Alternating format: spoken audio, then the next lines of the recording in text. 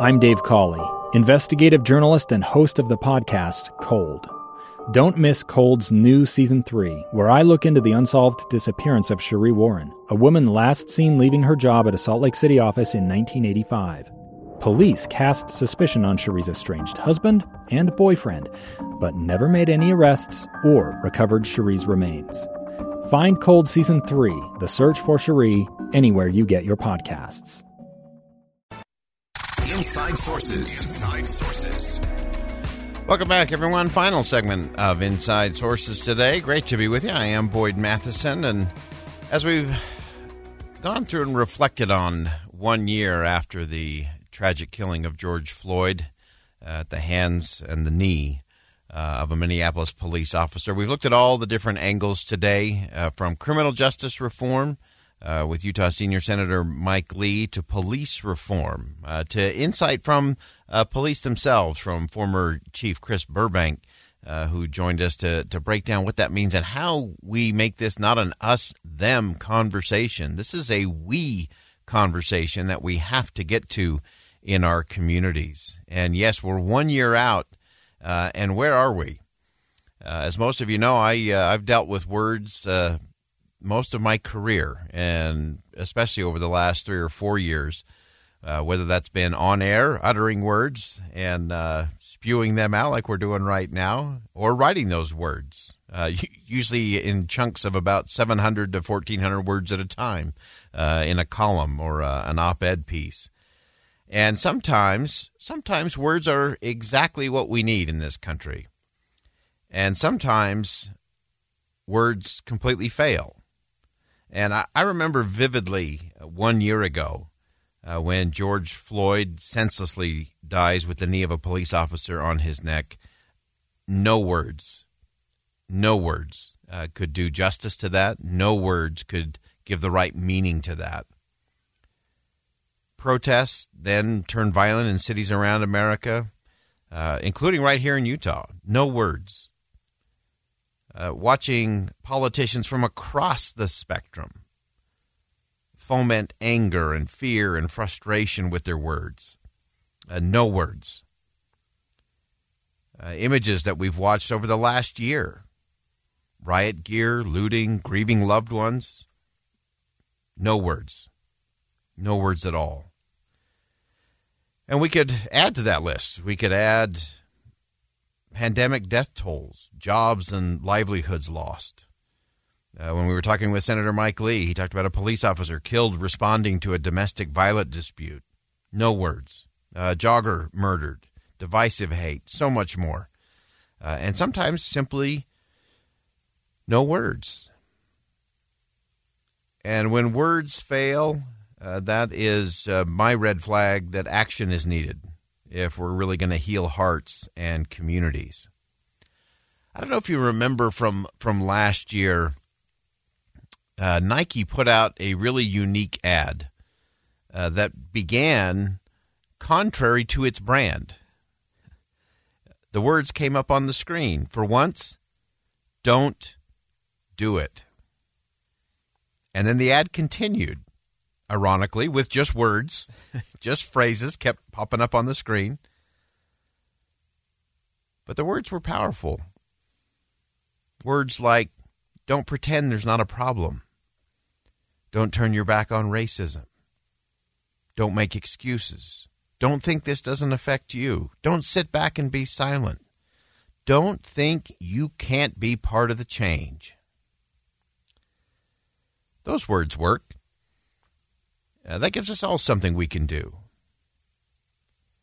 I've been focused a lot this past week just on this word contempt, because it's so much more. It's not just hate. It's not just disagreement. It's taking something that should be sacred, human life, and making it less than. Taking something of immense value and declaring it worthless. It's the belief in the utter worthlessness of a human being because they're different or because they disagree with you. And for me, hate in all its forms, contempt, prejudice, discrimination, social media slurs, you name it, all of that leads us to really bad places and spaces as a society. fear and frustration, rage, anger, violence. We all have to use just a few words. We have to call out hate for what it is. We have to work to elevate the dialogue. We got to create common ground based on common sense. We can all do that.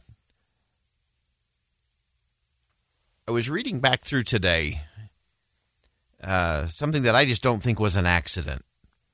You know, often we talk about the Declaration of Independence as this amazing, extraordinary document, which, of course, it was and is. But when you look at the document itself, it's a little over 1,300 words. So we're talking words today, about 1,300 words in the Declaration of Independence.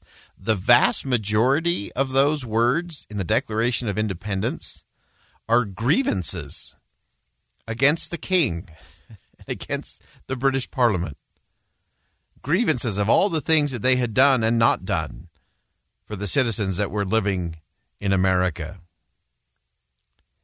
And so in the midst of this list of grievances that the colonists had against the king, there's this very intentional phrase, words. All men are created equal.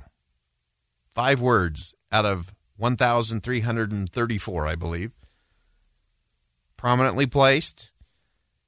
And from that moment, America has been engaged in the conflict to bring the nation's behavior up to the ideals expressed in those words. And that's still our challenge. All these decades and centuries later, and 1 year later, from a tragic event in Minneapolis. And so how do we get there? How do we get there? We have to get past just the words.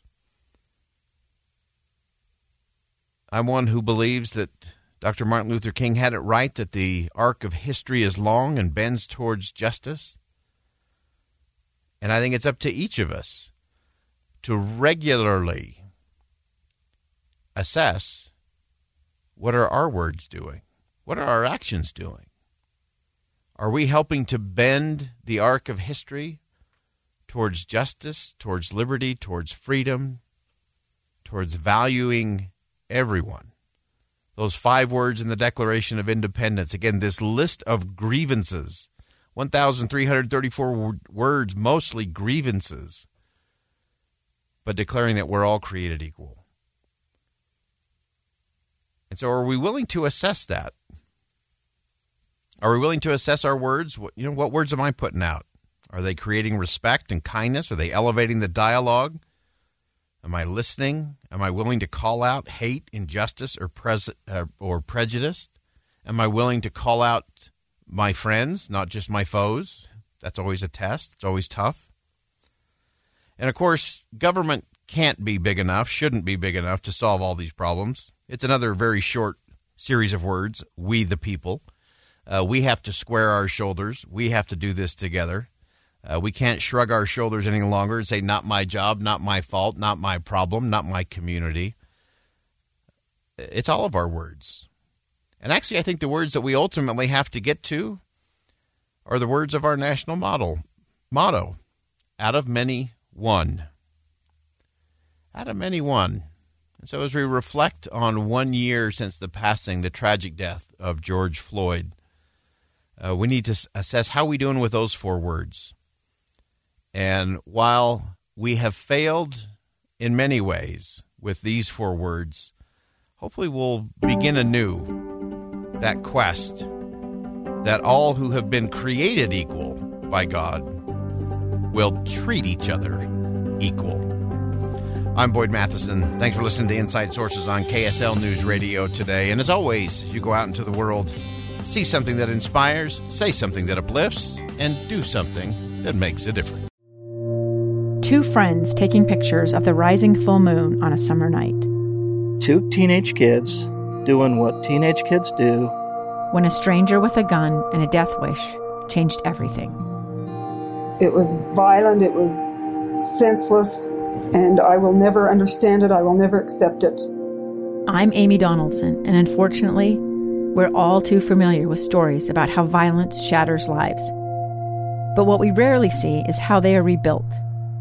In a new podcast, The Letter, we relive tragedy, but only so we can hear the rest of the story.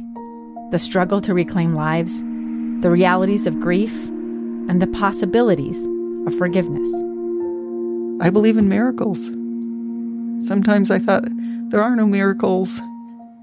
Yeah, there are, and this is a big one. Follow The Letter at theletterpodcast.com or wherever you get your podcasts.